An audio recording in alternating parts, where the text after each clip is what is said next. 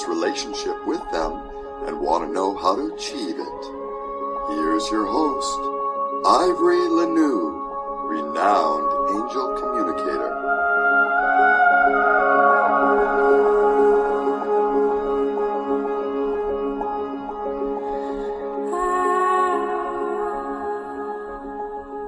Do you want to know more about angels? Are you ready to level up your spiritual journey? Then you are going to love my Inner Circle on Patreon. Membership includes great benefits like virtual workshops, mentoring programs, topical videos, interesting posts, a supportive, like-minded community, discounted sessions with me, and access to a library of videos and posts on topics you care about like angels, spirituality, healing, and personal growth. Join and begin your spiritual expansion today. That's the Angel Room Inner Circle on Patreon. Hi, thanks for joining me today. I'm Ivory, and the topic today is waking premonitions, and that's really redundant, and you'll learn why as we dive into this. But first, I want to say hello to my listeners in Ballston Spa, New York. Thanks for tuning in week after week. It means so much to have your support. I really appreciate it. So we're going to dive right in. Precognition is the ability to see the future before it happens.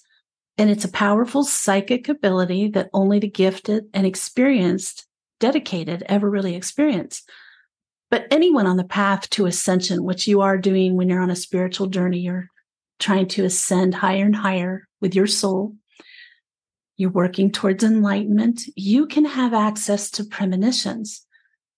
Almost everyone has premonitions while dreaming, but you're going to learn that is actually precognition. So having premonitions while you're awake is an entirely different matter. Know that this is a sign that your metaphysical state is shifting. You're unlocking hidden potential within you. So what is a premonition? While precognition is what we commonly think of as seeing the future, with a very literal meaning, premonition is altogether less concrete than that. Premonitions can range from simple gut instinct to very visceral emotional experiences of the event to come. The vision can be about positive or negative events, but we often associate premonitions with disasters, accidents, and death, unfortunately. How you manifest your world around you changes depending on the emotional severity of the event. Also to be considered is the psychic ability of the subject who's having the premonition. Most premonitions happen about the same time as an act of synchronicity and an elevation of chakra energy. Always there's science in these things. They always happen when you're awake. This increase in vibrational energy causes a variety of symptoms that are familiar to those on the path. Tingling, that sudden alertness, a feeling of purpose and connection to the universe, among others. So how are waking premonitions different from dreams? So many of our dreams are premonitions in disguise. You probably are having premonitions, don't even know it. The simple truth is the reason why so many great minds have dedicated themselves to dream research, as this is the most effective way for most of us to access our latent psychic abilities. However, dreams are symbolic and metaphorical by nature. That makes analysis difficult and subjective, and that is more of an art than a science. Waking premonitions are not as hard to understand as one of our dreams, but lack the sensory power of precognition that inhabits our dream world.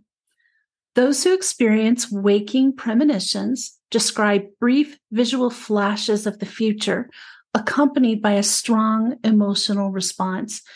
I have these. I've had a lot. I'm going to tell you about one of the most powerful recent ones. Premonitions rely on the strong emotional response to provide the context for the brief visual flashes that people have. Not everyone gets visual flashes, but the strong emotional response is always present in a premonition. So the key to making waking premonitions work for you is two things. Number one, you need to be a place where you trust your instincts and you have faith in your own judgment. These are the tools you have with you on this journey, and it's imperative that you believe in them. You must not rush to action unless needed. The first instinct is not always your best instinct. So if the situation allows it, then you should let the emotional response fade before searching your intuition for the next course of action. And that is especially true when you dream of death. I've had some extremely vivid visions and dreams of death of people I know and love. Some of them are still alive. And if I had rushed to tell them, oh my gosh, I saw you fall off a ladder and you were dead, they're going to be freaked out about ladders the rest of their lives. And you could also say, well, they'll be more cautious. Usually it freaks people out more than it is a caution. So really think about things like that before you rush to share your premonition. Is it going to do more harm than good? Self-reflection is essential for everyone, but it's even more critical for those whose latent psychic abilities may be developing through premonitions. So yes, having premonitions can be your psychic ability getting stronger. All understanding builds on the opinion that you have of yourself. Meditate on those premonitions you have. Focus on your emotional response during and contrast to your emotional state after the vision. It is most often within this process that the intended message of the premonition is revealed. So when do you pay close attention to premonitions? There's an author named Larry Dossey who spoke on this topic in his book, The Power of Premonitions. He provides 4 conditions when we should not ignore a strong feeling or a dream. When it is accompanied by physical symptoms. Many people recounted stories of not feeling well on 9/11 and skipped work because of it. Some victims didn't feel well but went to work anyway, according to their loved ones. Number 2, when it's intrusive and insistent. If a vivid thought or dream keeps you from sleeping or going about the business of the day, pay attention. 3, when it indicates death, no matter how fuzzy the details may be, this could be a message to act again after thinking about it. In the same book, Dossey shares a story on this topic of a Utah woman who had a feeling that her husband was in danger. She hurried home in the middle of her workday and found him pinned underneath the SUV he was working on. The wife arrived just in time to save his life. So, if you get a strong enough feeling and it looks like it's something not already happened, they're not already dead, but they're trapped somewhere. If you feel this overwhelming urge, you've got to go. I would go. Number 4, when it seems intensely real. For instance, you might have a vivid dream that you have an urge to write down or share with others.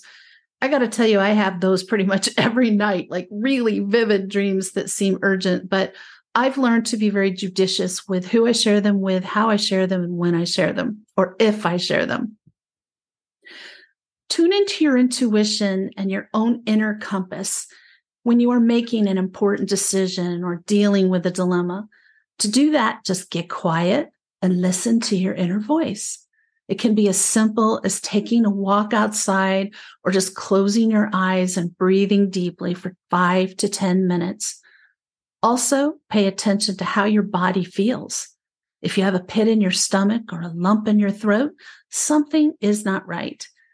When it is the right decision or situation, you will literally feel in your body that it's right. My experience is you won't be able to stop yourself.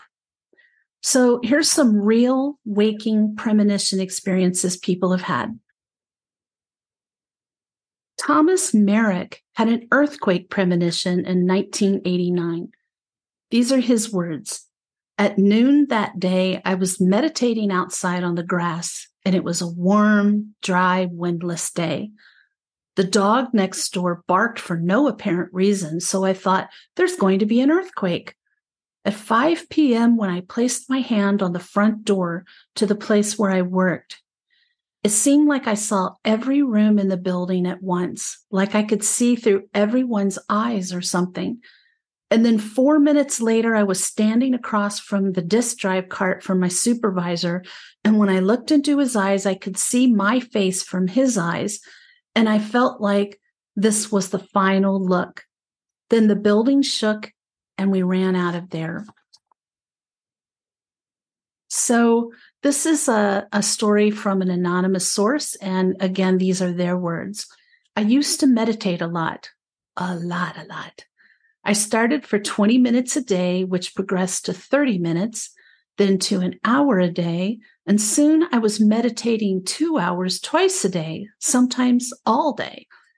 Well, after about 4 months of this, I started having deja vu a lot. One day it was very creepy. I had deja vu for like 2 or 3 minutes straight, and I predicted everything that was going to happen before it did happen. For example, sitting in the living room with no view of the kitchen, I predicted my mother in the kitchen dropping something. Then I predicted my dad and brother walking in while my dad laughed at a joke my brother had told him. I predicted my sister walking out of her room to tell us something cool and a few other things. That would be disconcerting, wouldn't it? It's like deja vu playing out before your eyes. The third one is another story by an anonymous person, and these are their words. I went to a university in a neighboring country. At the time, my mom had 2 sisters, both of whom had kidney issues and were on dialysis as outpatients.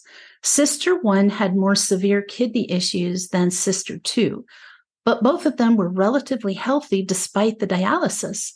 One night, I decided to go to bed early. I said my nightly prayer as usual, mentioning both of their names as I asked God to keep them healthy, particularly Sister 1, whom we were all usually more worried about. I mentioned Sister 1 by her name, and then almost as an afterthought, I said Sister 2's name. A very, very strange feeling came over me the moment I did. It was the most intense goosebumps I've ever felt. I paused, then carried on, finished my prayer, and went to bed. The next afternoon, I was told that Sister 2 had been taken to the hospital the night before and had died around the same time I was saying that prayer. I feel chills just reading this to you. The fourth story, this is a sad story that was submitted anonymously.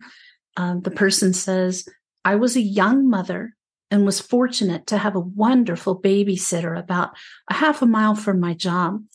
Out of the blue, I started having significant anxiety. I couldn't sleep or calm down. I had a foreboding feeling I couldn't shake. After 2 days of extreme anxiety, I walked by a coworker at the office and said, something bad is going to happen. He told me to stop as my anxiety was making him uncomfortable and scared. At the same time, my coworker was expressing his wishes to me. I heard an ambulance with sirens screaming go by. Everything in my body went limp, as I was sure the ambulance was heading to the babysitters. At the same time the ambulance went rushing by, a call came to the office saying there was an emergency at the babysitters, which confirmed my worst fear. I jumped in my car and sped to the babysitters. I flew up the entry stairs and through the front door. I saw the paramedics working on someone in a room off the kitchen. Panic and fear rocked me to my core, as I was sure my premonition had warned me about my son. Sadly, a baby girl had died of crib death. Although it wasn't my son, I will never forget that day, the extreme sadness I felt for the family who lost their daughter, and the life-changing relief seeing my little boy asking to be picked up from his crib. That one really tears at the heart. As a mother, I feel it. So here's a frightening premonition I had. It was just a few years ago. I was driving on Highway 89A from Sedona toward nearby Cottonwood. It was around 5:30 p.m. something caught my eye, and I looked up and to the right toward Jerome, which is an old copper mining town in the Wild West. It was just a crazy place, and now it's more like a tourist place, an artist colony. And it's on the side of this Mingus mountain range, which is a very high mountain. As I watched, I saw the center of Jerome collapse into a huge hole that opened beneath the town. I gasped in shock and I pulled over to the side of the highway. Clouds of dust were billowing up from that hole as more buildings collapsed into it. Soon there was nothing left but a huge hole, a few outlying buildings, and a big cloud of dust. Tears were rolling down my face. By that time, I was just sitting at my car, pulled off to the side of the road. Not only was I witnessing a terrible tragedy, but Jerome is my favorite place in Arizona. And I have so much emotional connection and history with that town through my years. I could hardly believe what was happening. And then I had this realization that no other cars had pulled over and no one seemed to be slowing down to watch this. And it was almost like not right in front of us, but off a little bit to the right. There was just nothing, no reaction. And I thought, do people not see this? When I looked back at the mountain again, Jerome was there, looking fine. There was no sign of the collapse. And thankfully, that has not happened. But I've had enough premonitions to know when I'm seeing one, I pray this does not happen for a very, very long time and that no one is injured when it does. That's an extreme example. I mean, I've had a lot of premonitions of disasters. Most of them have been in dreams. Unfortunately, I dream about a lot of disasters that do happen. I'm going to be continuing this topic over on Patreon.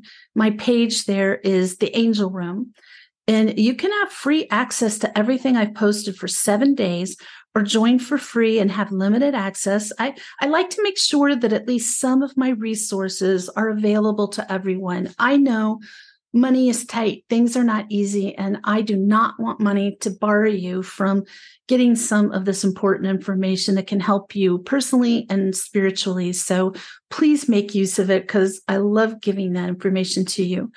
In the meantime, I want you to know that next Sunday's topic, I'm having a guest, a lovely person, friend of mine, Susan Carollo. She is a spiritual response technique practitioner, and we're going to be talking about how you can heal trauma from past lives. In the meantime, may your angels surround you. May your angels protect you every moment, every day of your life. I'll see you next week.